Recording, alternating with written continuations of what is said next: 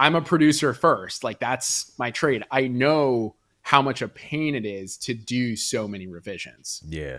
It's the worst. Exactly. So any client, any company that pitch partners with, I have a lot of meetings with them. We have certain criteria that we need, ensure that they're doing a certain amount of revenue every single year. So your music is safe. It's going to be used 10 years from now. Yo, what's good? This is Clint, your host on the Music is My Business podcast, the podcast where you can gain insight and learn proven strategies to build and monetize your music career. If you want your questions answered live, join me on YouTube at Clint Music on Wednesdays at 12 p.m. Eastern Time, and let's chop it up. Now let's dig into this week's episode. Yo, what's good, people? Welcome to the channel where we talk about music licensing, music production, and music business. If you love any of the previously mentioned, be sure to subscribe so you can stay up to date on all my latest content and hit that bell icon so you know exactly when that new content drops. Shout out to everybody in the stream so far. Let me know where you guys are from. Let me know what you do. We're back for another podcast episode for the Music is My Business podcast. And I'm super excited because I got another dope guest, and it's a guest that, man, this dude has accomplished so much, man. He's doing dope things, especially in the sync community. So super excited to chop it up with him. We're going to introduce him in a moment. But let me see who's in the building. We got Kim Durr, one of the mods in the building. Good morning, Kim. Hope all is well. Lamar Webster is in the building. What city you in this week, Lamar? You always in a different city, man. Hope all is well. Good to see you. Ran Legend with a 7. What's good? Producer from Buffalo. Love it. I know it's about to get cold up there soon if it's not already. Shout out to Ran. Who else do we have in the building? It's been a minute. Like, I didn't stream last week and I missed y'all. So I hope y'all are good.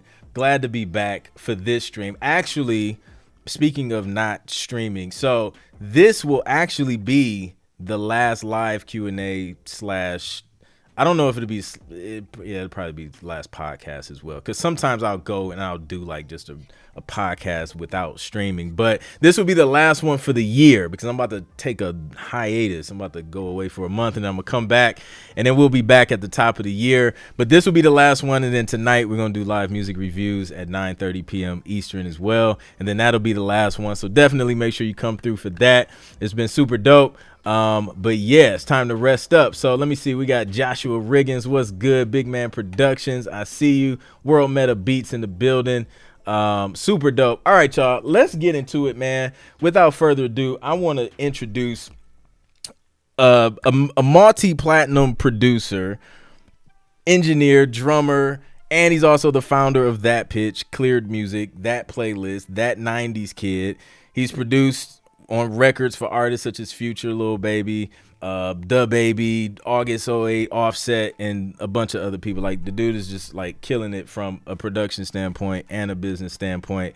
And That Pitch, if you haven't heard of That Pitch, it's a platform and they've placed like over 10,000 tracks on all types of networks such as Netflix, Hulu, Marriott, PBS, MTV, Burberry, Adidas, and a bunch of others. Like, I'm telling you, like, the list goes on. So without further ado, my guy, Mark, what's up, bro? How you feeling, man? I think that was actually the best intro I've ever had. Usually it's like, oh, here's my idiot friend Mark. How's it going, everybody? So this is I gotta stick around you more, man, because you make me look really good. I really appreciate that. No doubt, man. So how's the week going so far, man? I know you have your hands in a lot. You're working on a lot, and we'll get into that a little bit later. But how's the week going, man? Everything's been good. I just had a team meeting right before this. We just launched something pretty cool for Cleared Music, which is a tool that helps a bunch of music licensing companies and publishing companies. And then we're in the middle of negotiating a couple new clients for That Pitch to get all of our producers and artists tracks into these massive catalogs and selling their music. And yeah, it's been really good. I actually have at 2:00 today, I'm helping an artist negotiate like a pretty cool distribution deal. So that's Nice. something I'm like starting to get my hands in. So I just keep busy. Everything's good, man. It's been great, man. That's dope. So, man, like, how did you even get started in music and production? Because you got like some heavy hitter production credits. Like, is that where everything just kind of started, and then you kind of went into the whole starting all these companies and stuff? Yeah, it's pretty funny, man. So most people, I feel like nowadays kind of started, they downloaded a copy of Ableton Lite or a GarageBand and they started producing. But I actually like have been working, in studios since early high school or something. Okay. I was originally a session drummer. So I was like the kid that could actually play well to a click. And so I had a bunch of people that I'd met through like earlier days of Facebook. They saw like drums in my profile picture. So they'd say, "Hey man, can you play on my record?" And I was like, "Play on your record? Like, dude, how does this work?" And so like I would, play sessions and get paid for that, which is really cool. Yeah. And I got really, really serious about drumming. I wasn't actually too active producing at that time. Okay. But I was playing with a bunch of artists drumming, and I realized that I could have a lot more value to offer an artist if I could also like run their shows and stuff. So like MD. And so I learned a little bit of, Cubase at the time. And then I kind of moved to Ableton. I went to Berklee College of Music, studying drums and production for a year. Okay. And dropped out like everybody at Berklee. I know you had Nicole on here recently. I was just going to say, everybody I know from Berklee, it's like they have these crazy stories of either dropping out or just doing crazy dope things. Yeah, well, Nicole was my next door neighbor, so I love Nicole. She's great, and we are in like the same corners of the industry. But anyways, so I dropped out of Berklee, moved around a bunch. I was in New York, and then I ended up down in Charlotte. I was playing with a bunch of artists, and I kind of realized that I was enjoying production and like actually Ableton and like actually working on tracks a lot more than necessarily like doing a spot date, getting on a small tour and like, maybe not getting paid that much. It was like, all right, I'm trying to figure it out, Yeah. And so I got really serious into production at that point. And this was like the early days of Instagram. Okay. And, I think because you're in Atlanta. Yep. Atlanta is a music mecca, but when people think of music cities, music industry cities, they think of like New York, LA, London, you know?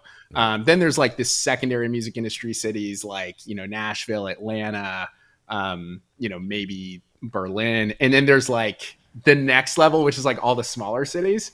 And so all of my friends were moving out to LA or London to like make it. Right. And I was in Charlotte at the time. I moved back. I was literally living in my parents' basement and I was just figuring it out. And, while all of the people that I knew were like trying to get on cuts and trying to get in the room, I was like, how can I make a living doing this? And this was like early days of Instagram.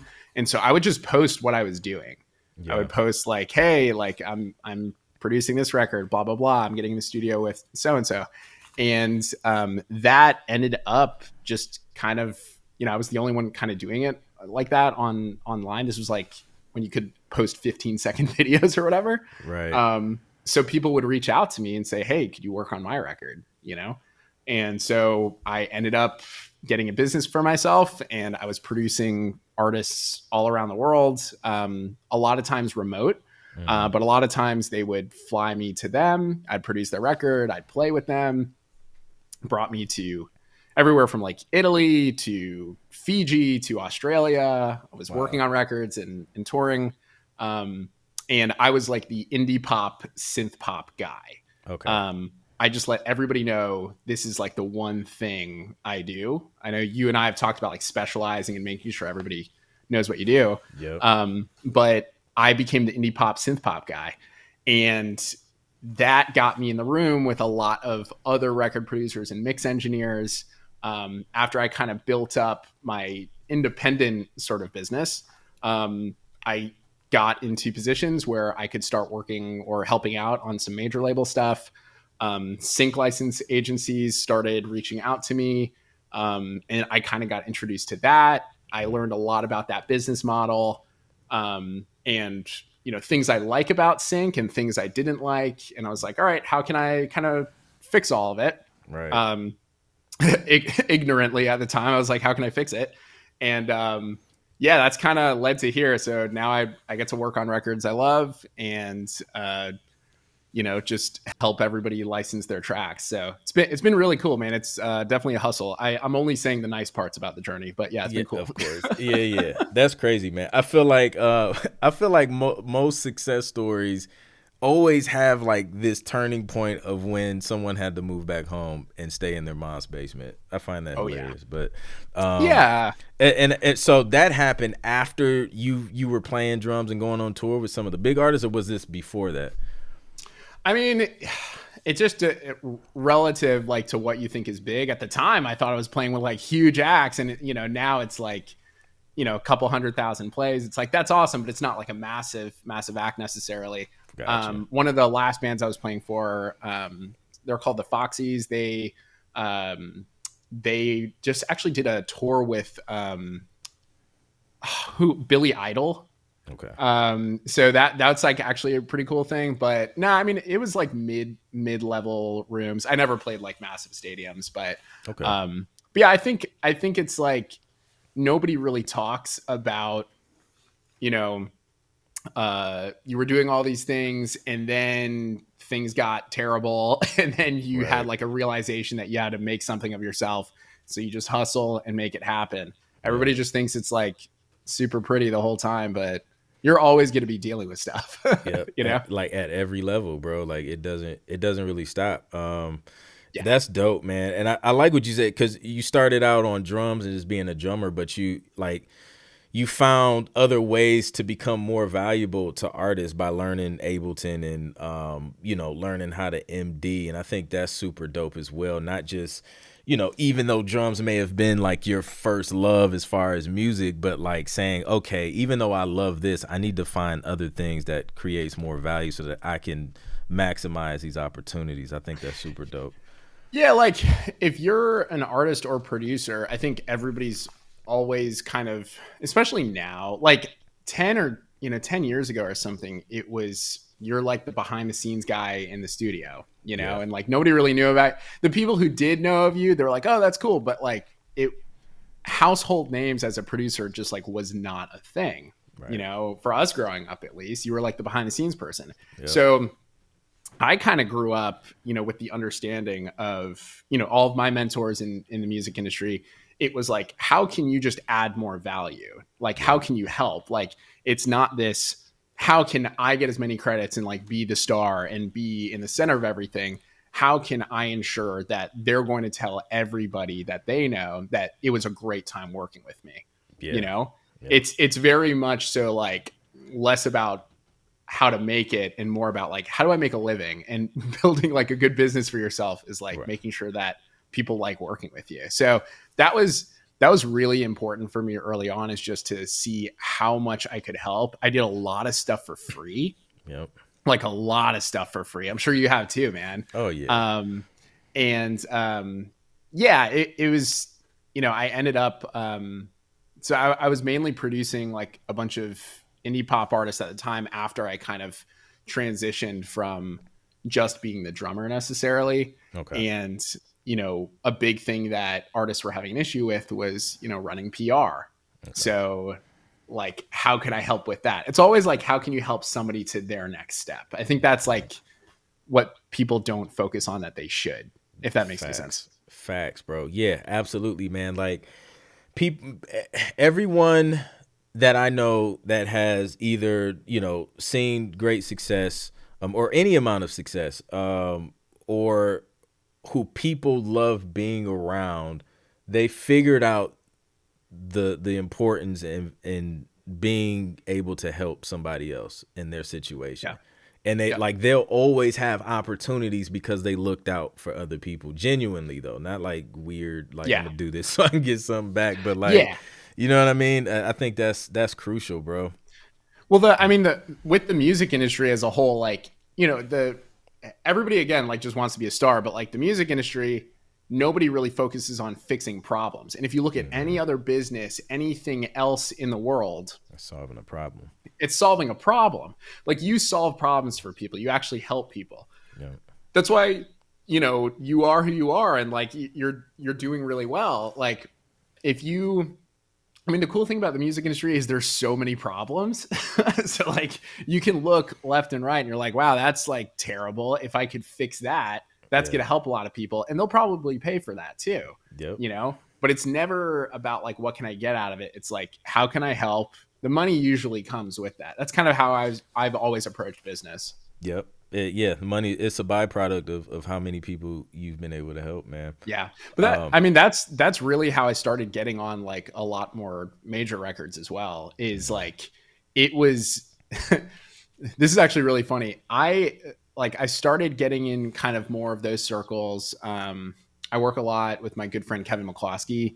Okay. He, if you remember Suge from the Baby a couple years ago, like that was like Grammy nominated. He makes that. Like he's kind of the main guy on a lot of those records. Okay. And he wasn't like, Mark, you're the best producer, you're the best engineer, you're the best assistant on these things.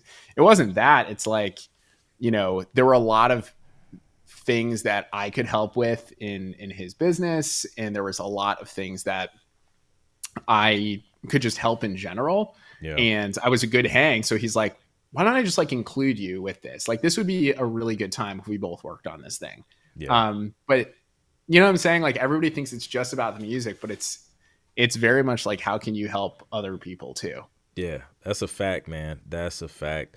So man, like, I guess speaking of solving problems, man, like what inspired you to start That Pitch, and what problem were you trying to solve? It was a total accident.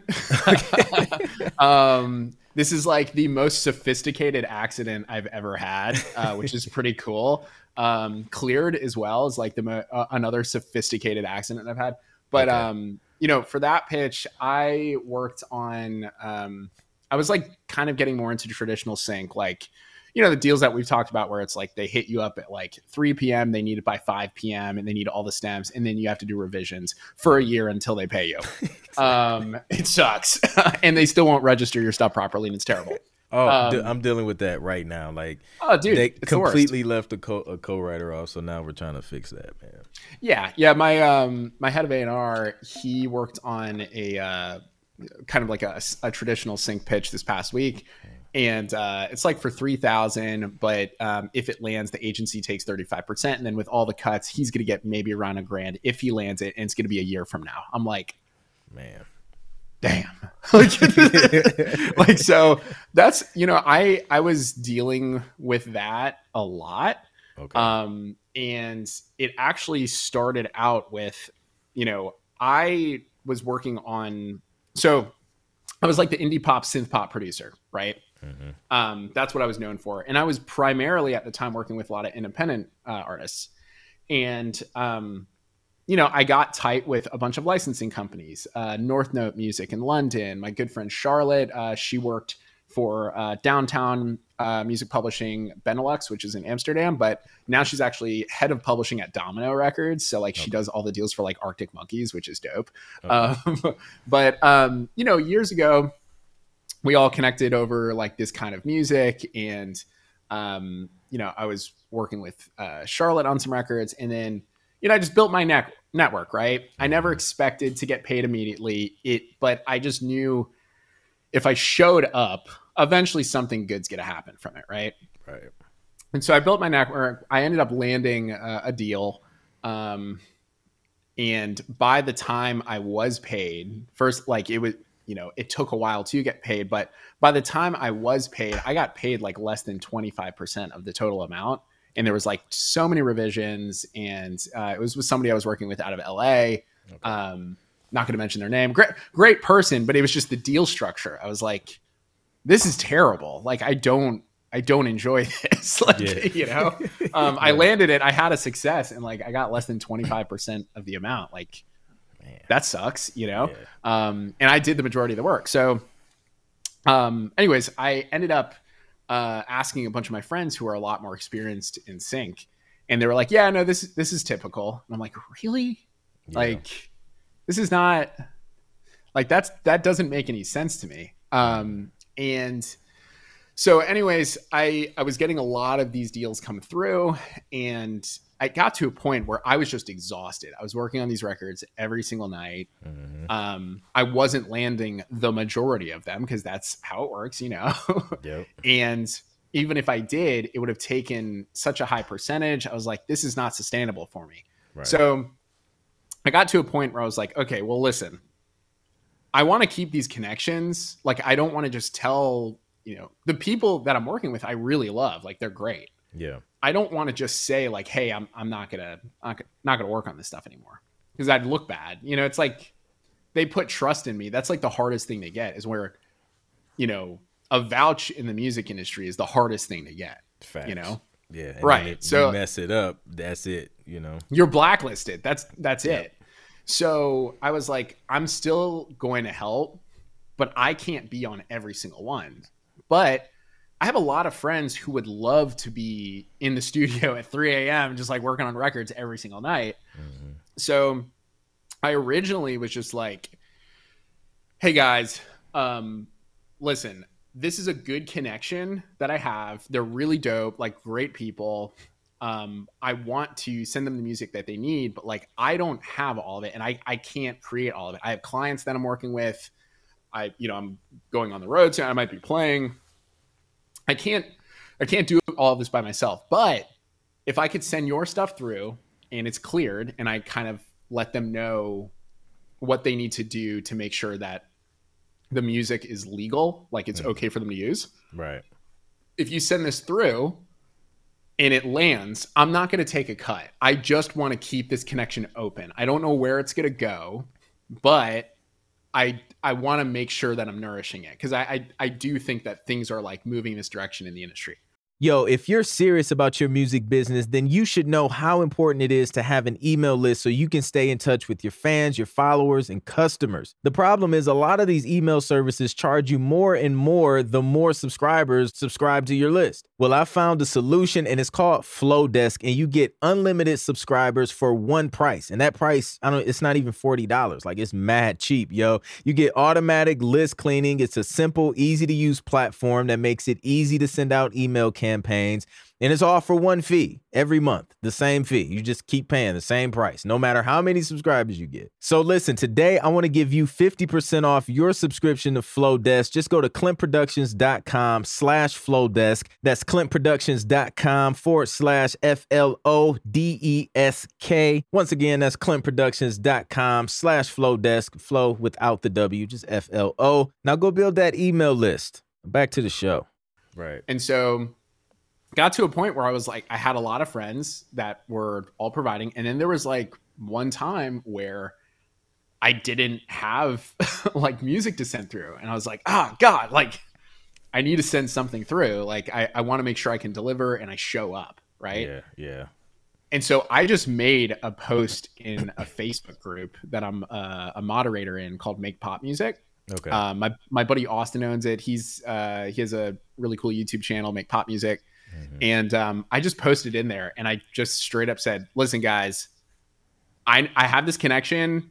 I don't know what it's going to lead to, but it could be something cool. And I don't have music I can send through. I'm exhausted and all of my friends have nothing that's going to fit this. So like, do you have anything? Yeah. And a bunch of people reached out and they were like, yeah, like I have this. And we sent stuff through. I was doing that for a while. Some stuff didn't land, some stuff did. And then it just got, really exhausting because I had so many tracks I had to go through and it was taking time away from, me producing artists. So I was like, what is, how can I make this like work for itself so it's worth it? Because there's something going on where it's clearly a need for everybody. Right. And there's too many people that I've met in the industry that if they get an opportunity, they don't, I think like you and I can both agree on this. There's people that may not really think about stuff long-term. Right. It's like, how can I make as much money right now? And they don't really care if it actually helps someone. I was like, what is the minimum amount I could charge so this can just pay for itself? It runs itself. It helps people and I can improve upon it. So maybe like I can just be making more of the connections, learning about the industry, figuring out things I can do to land a lot more consistently.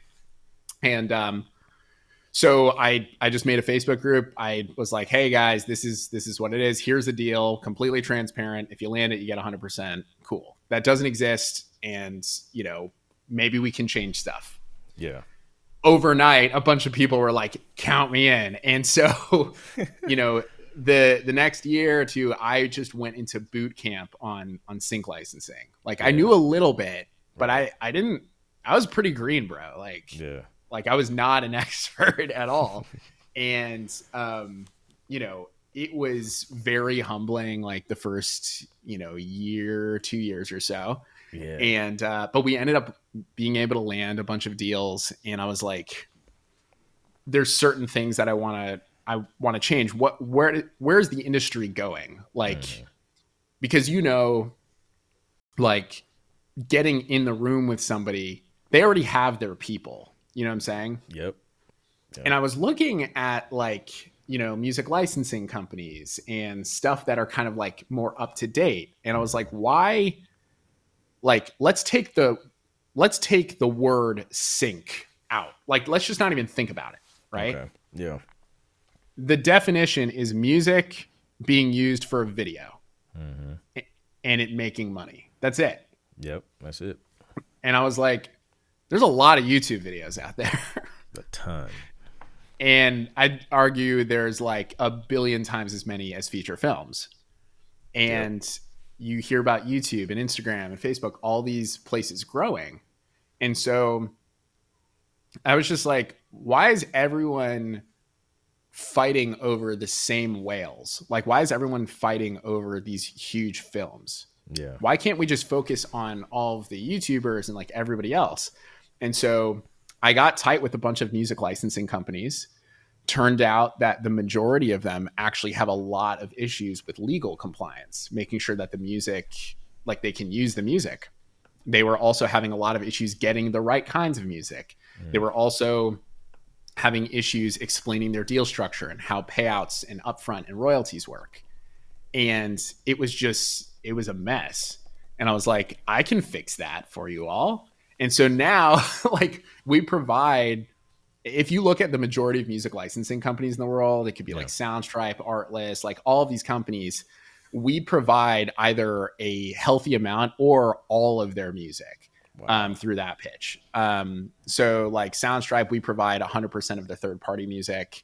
There's you name a company, we likely work with them at this point. And so we just make it super simple. We send out, hey, this is the music that they need. We send it out to the crew. We send it out to everybody in that pitch. And, all of the tracks are in our catalog. These companies just select whichever ones they want. We do all of the legal and everything. And all you have to do is make music. And it's been really cool, man. Paid out millions at this point. And like, wow, it's very fulfilling. It's like Thug Life chose me, dude. I have no idea how I ended up here. Yo, that's crazy, man. Like how you just accidentally like got into that and created that pitch. Like, yo, so I can only imagine, bro, because I've sent out some briefs just to my email list, and I think Instagram once, and it was insane, bro. Like I wasn't ready, man. Yeah. Like what was the admin work like to make sure all that stuff was like cleared when you put that joint in the Facebook right now? So, the reason why you were probably like, dude, like, I don't know if I can handle this admin. Right now, just for a single track to get into a music licensing company, on average, just for administrative, there's over 30 automations that happen. And then we have compliance checks and team members make sure that certain things are filled out a certain way. Yeah. Payout structures, we do like kind of, general background checks on stuff, right? To make sure that there aren't copyright issues. And then here led me to my other company.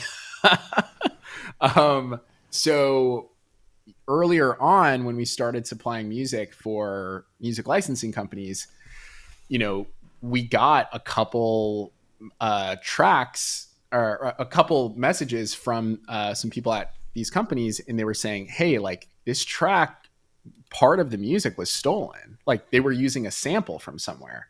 Oh, wow. We can't do that. And I was like, I know, like we had assistant, like people were, they agree that they're not using it, but people steal stuff. They use samples that are not theirs.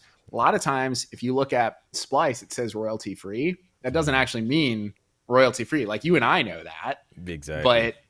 But, so people would use these Splice samples and they just didn't know. It wasn't like in a mean way. They literally didn't know that it was a copyright infringement. Yeah.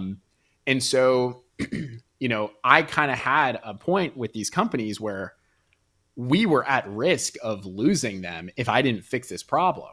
And this problem at the point in time couldn't be fixed. There were no companies doing it. Okay. And so I spent like a half a year hiring people, firing people, building out this algorithm to break down a track to see if there's a copyright infringement inside. Yeah. And if there is something that could cause a copyright infringement, it just invalidates the track. And that way there won't be a lawsuit or a copyright infringement or anything. So we actually protect all of our members. We protect the companies we work with. And that's clearedmusic.io. Okay. We're actually doing a site update today. So if you go to it right now, it might say that it's not live, but it'll be live by tomorrow. it's a real company. No worries. Yeah. But at the end of the day, it's like all of these things spawn from just like, hey, there's a problem. How can I just connect the dots or fix it for somebody? If I can, cool. Let's make sure it's working really well. And what do we need to make sure that we can give everybody a good time? Yeah. And if we can't solve it, don't make it into a product. Like, don't offer it to anybody. So, yeah, man, I think this industry is filled with people who think that if you're just like really cool, you'll make a lot of money and like you'll land all the deals. But like, it really comes down to like just absolutely having no ego whatsoever. Just being like, dude, I'm sorry you're going through that. Let's see how we can help. If we can, cool. Yeah. Exactly, man. We got a question. Shout out to the new people in the stream, man. We're talking with Mark, the founder of That Pitch. Just talking about sync and business and all that stuff. So if you have any questions, drop them in the chat. I see one from Tachan. My bad. Listen, I butchered names on the show, so my bad if I butchered your name. You got my name wrong too, so all good. Okay. So the question is, do you help artists get sync placements or just producers? So what does That Pitch do for artists and producers? Right now, I'd say a little bit over 80% of the deals are for producers. Okay. And then maybe 20% are applicable for artists. So if you're an artist, you could try it out. I wouldn't say it's like really for you. Yeah. But we're actually launching a new platform pretty soon. I can't give too many details yet, but it's going to be, if you're a producer, if you're an artist, if you make music at all, you're going to be able to license your music and get paid 100%, guaranteed. That's fire. Yo, so because like people ask me about like subscription services and things like that. Yours is the first one that I come across to where, okay, you subscribe, but like you just said, you keep 100% of the payment. Like, so how, like, talk about like you guys' deal structures and like, because I think that's really dope. Yeah. So, all right. So think of That Pitch kind of as a distributor. Okay. So if you upload your music to DistroKid, right? Mm-hmm. What DistroKid does is they get all of your tracks into Apple Music, into Spotify, Deezer, Tidal, right? Right.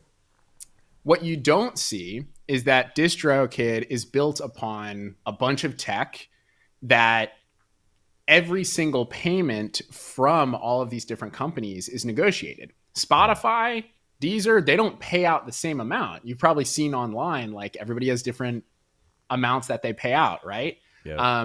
How often they pay out can be different. And then, depending on like the territory around the world, what gets paid, dependent on their subscription. Yeah. DistroKid handles all of that. When you put your track into DistroKid, they put it onto all these platforms. And then if the customers buy it, they listen to it. You get paid from that platform what they have negotiated, and it pays out to you. So that way you don't have to deal with like all of these crazy deals.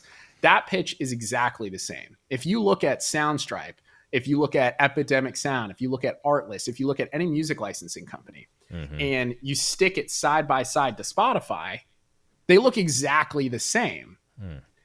The thing is, though, is that they're dealing with different rights. So what we do is we are essentially a distributor that can accommodate the rights that these licensing companies need. They put music on there and they are licensing music in a certain way, and they have different deal structures. So some companies pay upfront, some pay back end only, some pay monthly, some pay annually, some require ownership over material, some don't care about it. But what we do is we make it extremely transparent of here are the deal structures. When you put music in, it's applicable to these deal structures. And if if they put it in their catalog, we pay you 100% of what that deal structure is. And you just agree that that deal structure is okay. So I hope does that kind of clarify? I hope I can kind of simplify it as best as I can. Yeah, absolutely. So pretty much you're acting as a distributor. So people upload music to that pitch, and then that pitch does deals with multiple like licensing companies, libraries, and then they have that deal. And then once your music is in those companies that pitch partners with, and that music gets used and it gets placed, then that's when you get paid via 100%. That pitch. Is that how it works? Yep. So we handle all of the registrations, we handle all of the compliance. And the coolest thing about it is that, like, usually in sync, you have to deal with a bunch of revisions. You have to deal with like going back and forth on legal, people just decide when they pay you. It's really annoying. I'm a producer first. Like, that's my trade. I know how much a pain it is to do so many revisions. Yeah. It's the worst. And they're like, it's not like, hey, this comes with 2 revisions and then you're done. It's whenever they feel like it, you're done. Exactly. It's the worst. Exactly. So we have any client, any company that pitch partners with, I have a lot of meetings with them. We have certain criteria that we need. We need to ensure that they're doing a certain amount of revenue every single year. So your music is safe. It's going to be used 10 years from now. Yeah. Right. Additionally, I only accept deals that I personally would take. Gotcha. I don't just accept any. Would I go through the hassle of doing these things to accommodate this deal? Right. And then lastly, every track is take it or leave it. You don't have to mix, you don't have to master, and no revisions. Just upload your tracks. The most we're going to ask for is stems, a bio about yourself, and a picture if they need it. Okay. And then you just sign paperwork and you're good. And then we'll pay up front and then all the back end. And yeah, it's pretty cool, man. So I just wanted to simplify it for everybody. Yeah, no, that sounds super simple to kind of, to go to one place and then have your music spread throughout these different places. Yep. That's dope. So like what kind of opportunities do you guys focus on? Like, is it micro sync stuff? Because I know we were talking about YouTube, or is it like a combination of different things? Yeah. So, I mean, again, it all kind of comes back to what deal I personally would accept.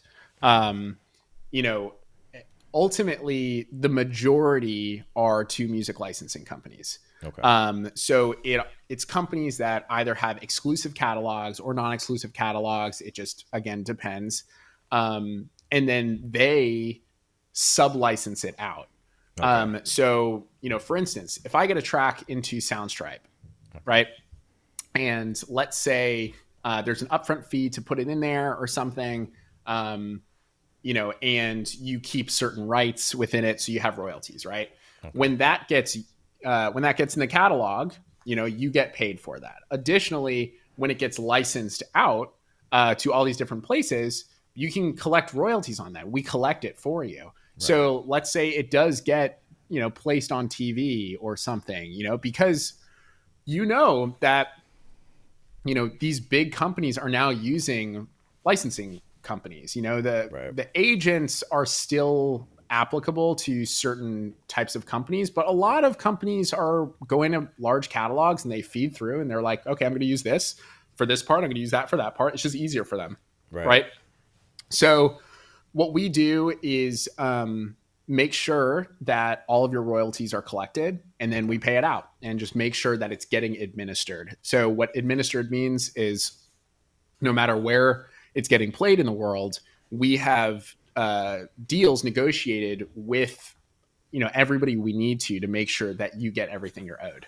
Producers, learning how to properly mix your beats can be frustrating and seem overly complicated. On top of that, you're missing out on an additional stream of income by not knowing how to mix for other artists and producers. Luckily for you, I created my Urban Mix and Maze simple video course where I show you how to balance 808s and kicks, how to create balance and spaces in your mix, how to properly balance volume, how to create clarity using EQ and panning techniques, and how to create drum mixes that punch through your mix. Plus, I'm going to give you a free frequency range guide, a look into my simple and effective mastering chain, as well as the downloadable stems to mix on your own as you go through the course. I'm also going to throw in an exclusive discount code for Waves plugins and bundles. So go ahead, go to clintproductions.com/shop. That's clintproductions.com/shop. So you can grab that Urban Mix and Maze simple course. Be sure to use the discount code podcast20 to take 20% off today. Again, go to clintproductions.com/shop and grab that Urban Mix and Maze simple course today. Got you. Yo, okay, so let me rewind because you just mentioned something that I don't know if they missed it or not. So when you sign up with That Pitch, right? You upload your music, you pitch your music. You said once the music gets into the company, not even get placed yet, but once it gets into the company, the producer or artist or songwriter gets paid. A lot of companies that we work with, we do have a fee to put it into their catalog. And what typically happens with that is it depends if they need to have rights over the music, because they need to have legal precedent to sign off that the music can be used. That's like a thing with YouTube, anywhere, right? And sometimes if it's non-exclusive, they'll, pay to put it in the catalog.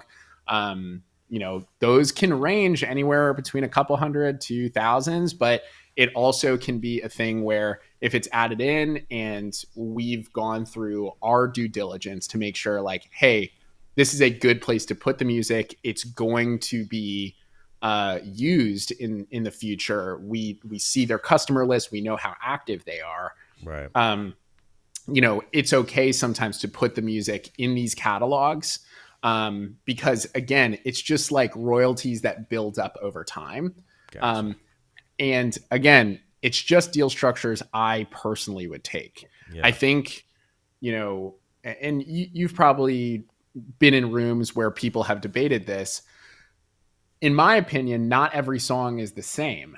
They're not worth the same. If you have a song that you are so emotionally attached to and it's your artist project, you've worked on it for a year, you put thousands of dollars into this record, right? Don't do an exclusive deal with that. That should be you retain all of your rights forever. It's non-exclusive. It's going to be yours forever, right? Yeah. But if you just made a track, just like a beat that you were having fun with, it was like a practice. How many tracks do you have sitting on your hard drive? Probably thousands, right? Yeah, a lot. Yeah. Why do you need to, why can't you just kind of send it over to somebody else? They take care of it, build the worth of it, and you just get passive income. Why wouldn't you do that? Makes so much sense. Yeah. So you got to look at every song and I think be intentional. There's tracks that I've worked on that have gone nowhere, but I love them. I love that I worked on that record. I love the artist that I worked with. Yeah. And then there's artists that, bigger artists that I've worked on their record and I'm not passionate about the project, but it's cool to be a part of it, Yeah. Yep. I don't need any rights in it. I don't really care. It's just all right, it's a cool thing. Just pay me up front. I'll get the work done. Whatever. Fine. Yeah. Cool. Yeah. So when you look at your music catalog, I would kind of set an intention around each track, because that gives you a more reasonable understanding of how the music industry actually works. Facts. It's it reminds me of real estate a lot, because it's all real estate. Yeah. Yeah. And I mean, for example, you have the house you love, the house that you bought that you live in, right? But yes. if you want some other houses that you're not super passionate about. You probably personally wouldn't live in it, but those other houses you can rent out, and now you're creating passive income because you own those other houses and they're out there. Yeah, there you have to look at, money isn't the only thing that's valuable. There's your emotional, your emotional investment into a track or something, right? If I'm working on a track with one of my best friends and I just like, she sounds awesome and she's a great top liner, it's just a really cool time. And like, hey, maybe like we should play some shows or something. Like it doesn't, to me, it doesn't really matter if it makes money. I'm going to do the gig anyways because it's really cool. Right. But if it's, again, kind of like a rental unit where it's like, all right, like I'm going to spend this much time renovating a house. Like I really want to do that on the weekend, right? Yeah. Like, if people rent it over a long period of time, that could build my wealth. And the same thing applies to your music catalog as it does with real estate. Yeah. So you hear about these companies that, buy real estate portfolios or sell their real estate portfolio. Like, here's a skyscraper. It got sold to this company for $100 million, right? That means that they have projected that they're going to get $100 million and then some in rent over time. Yep. When people listen to your music, when they license your music, that's rent. And if you can prove that it's getting rented over periods of time, you can make an evaluation on that and then sell it fully for a lump sum. So Justin Timberlake. Yep. Great example. That deal, right. So I talked to the guy who brokered that deal. It's an $80 million deal. Man. And it was interesting because I actually thought, with 2020 and like, a lot of his other records, I was like, only 80 million. Like it sounds like a lot, but I actually thought it was pretty low. Yeah. Justin Timberlake's catalog is crazy too. Right. And I was like, I wonder, like why, because he has staying power. It's going to make rent. Like it's been making rent the past decade or whatever, however long. And then I realized his biggest hits, he was not the main writer. That makes sense. So it was just the rights that he had. So what's even crazier is all the people who are part of those records, they still have rights and they could sell their rooms in the house, so to speak. Yep. You can still own a condo. Like it's all the same thing. It's part of the same building, but you got a condo. So honestly, if you study like some stuff in real estate, it's much easier to learn about publishing and music licensing than reading a music licensing book. Bro, that right there, that point, I agree 100%. Like, and that's why I tell producers all the time, like, yo, sometimes you got to step outside of your industry, study the other industries, and then bring it back, and then look at it through that lens, and it'll blow your mind. You'll look at things differently. You'll be like, oh shoot, like. Well, when I started that pitch, I was not thinking about how does sync licensing, work? Like what would be a model for sync licensing? Right. I just looked at what's a model that people understand and they want, that I personally would want if I was making music for licensing all the time. I'd want to keep 100%. I want to make sure that no matter how much money I'm making, I pay the same amount. And, personally for me, I don't really want to pay companies a higher percentage as I make more money. It's like we were talking about email marketing the other day. Exactly. For those of you who don't know, most email marketing companies, like if you're paying like a service to host all of your email marketing stuff, as you get more email subscribers, you pay more. So like basically as you do well, you get punished.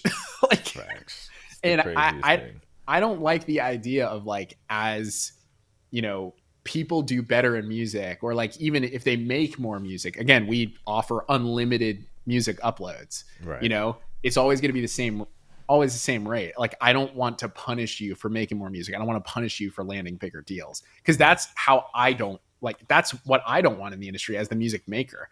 I feel sometimes like I'm on these meetings with like music tech people, and there's often times where I realize I'm actually the only person that's like on the ground floor still working on records. And like I know how much of a pain it is when somebody asks for something or like, Right. you know, it's like, I don't know. It's cool that I, you know, at least feel like I'm kind of in the driver's seat and I can make it better for my friends at least. And any, you know, anybody that, you know, is in the industry doing the same hustle, you know? Yeah. Not, I mean, that makes sense. And I feel like there needs to be a representative. I mean, if, you can look at Spotify. I don't know. Like, I feel like every musician needs to watch. I think it's The Playlist or Playlist. It's on Netflix right now.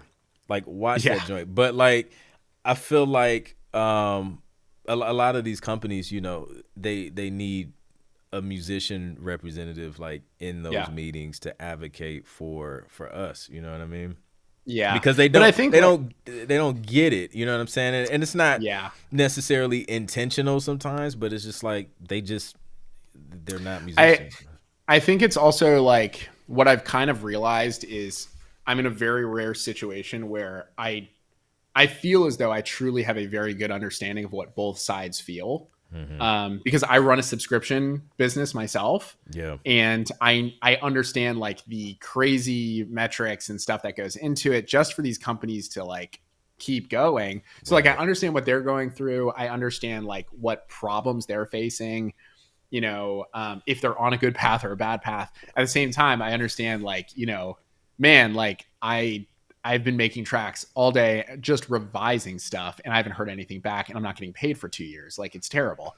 And somebody took 75%. I didn't even know until I heard from somebody else that the full payment was actually this, you know? So like, you know, I think it's really cool because, you know, as long as there's transparency of like what's going on, I think like it's very understandable for both sides.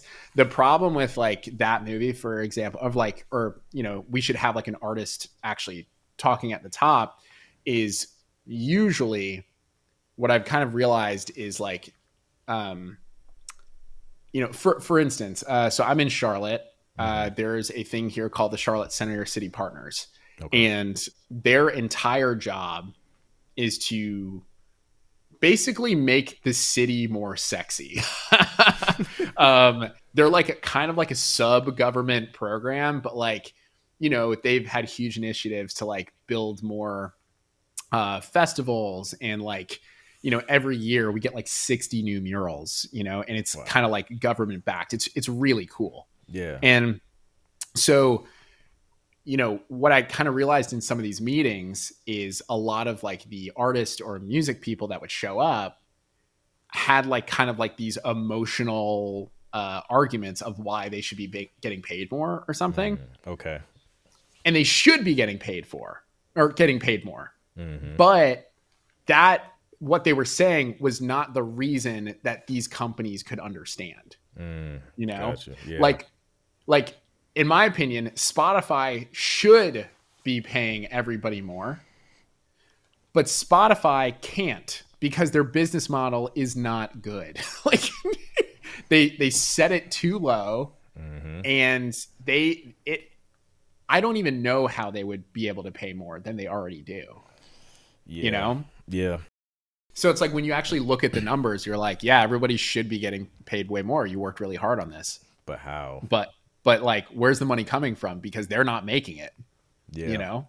Yeah. So that's interesting. I think it's just like, it's like the distrust on both sides in a way. It's like both sides 99% of the time are working really, really hard. Yeah. And I think more people, if they understood that, when they see the deal structures, when they see like how it works, and then you actually go into the other side of like, you know, what they're experiencing, what their life is like, you start understanding really quick, this is actually okay. Like it makes sense. It's not a slam dunk, but it's like a 1-pointer, and that's okay.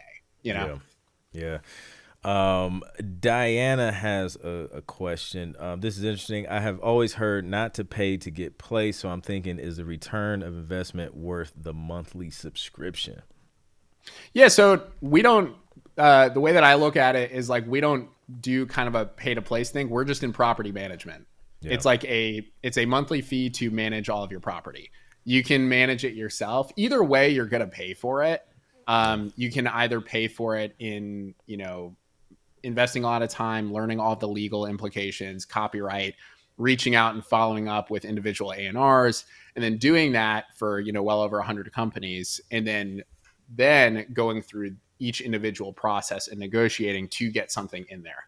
You can do that. Clint, you've worked one-on-one with licensing companies. Yeah. Great people, very difficult to make anything move quickly. It's, that's the thing. So instead, it's crazy, not to cut you off, but in sync, it's like things move fast, like the deadlines are super quick, and then it's like a hurry up and wait kind of situation. Yeah, and an emphasis on wait. It's like you could wait. I mean, I know there's a company that we work with. I'm not going to name them because they're really great people, and I don't mean to like bash their systems, but that's why they work with us. I know somebody who didn't get in for 2 years, and then it took them 16 months to get their first payment. Oh, wow. And it's just, and it's not like they have a lot of stuff that they have to do, and I get it. What I think of that pitch is you have all of your houses. That pitch is the property management company. Yeah. You could pay a flat fee, or you can manage your own homes, and that's totally fine. It's just, do you want a lot of the stuff done for you? Do you want to kind of skip ahead? Would you rather spend your time elsewhere? That's how I look at it. And I'm like the least salesy person. So if you don't sign up, no worries. Like, we're still cool. That's how I look at that pitch, is we're just managing everybody's houses. Yeah. That's a great and we manage it really, really well. So yeah. Dope. I mean, of course, the stats kind of speak for itself. So, super dope, man. So listen, man, I don't want to hold you. I know you're a busy guy, man, but can you hook my people up, man, with like a discount? I can hook your people up, Clint. If you do go to that pitch and you want to sign up for a pro account, you can just enter the coupon Clint Music, and you'll get 10% off your subscription forever. And you'll always be grandfathered into that. I never raise the rent on my people, so you're good. That's super dope, man. Much appreciated. And there's some, I don't know how much of it you can talk about, but from what I hear, there's some dope things on the way with that pitch. Is there anything you can kind of spill in regards to that? Because I know y'all been working, man. So let's just say that YouTube paid out $6 billion in royalties last year. The billion with a buh, right? with a buh. We have built a system where, our new platform that we are working on, we've been working on it for about 2 years now. You're going to have more licensing ability than anything that exists and in the industry, and you're going to be paid 100%, and you're going to have complete control over your own career. And you're going to definitely get a chunk of that. So we got some crazy stuff coming up for this year. I can't give too much details yet, gotcha. But everybody that I've told about it within the That Pitch crew, I give updates to our That Pitch community. And everybody's freaking out so far. If you talk to anybody who's currently in That Pitch, they are all freaking out. So that's as much as I can give. Nice. Yeah, no, that sounds exciting, man. Wishing you all much success. I know I'm gonna be on That Pitch. So I'm excited, man. But listen, I appreciate you taking the time to chop it up with us, explain, your journey and That Pitch and all the other things you got going on, man. So thank you again. Shout out to everybody in the stream. Again, this is going to be the last live Q&A of the year. I'm going to take a little break, and then I'll be back at the top of the year. But tonight, we're doing the final live music review at 9:30 Eastern. So make sure you come back. It's going to be super dope. Excited to hang out with y'all again. Mark, again, appreciate you, bro. I'm out, man. I'll catch y'all on the next one. Peace.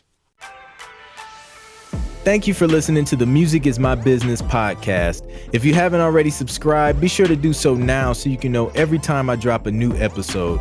If you found the information helpful, please be sure to rate and review the podcast so we can get this dope info out to more music entrepreneurs like you. I would greatly appreciate it.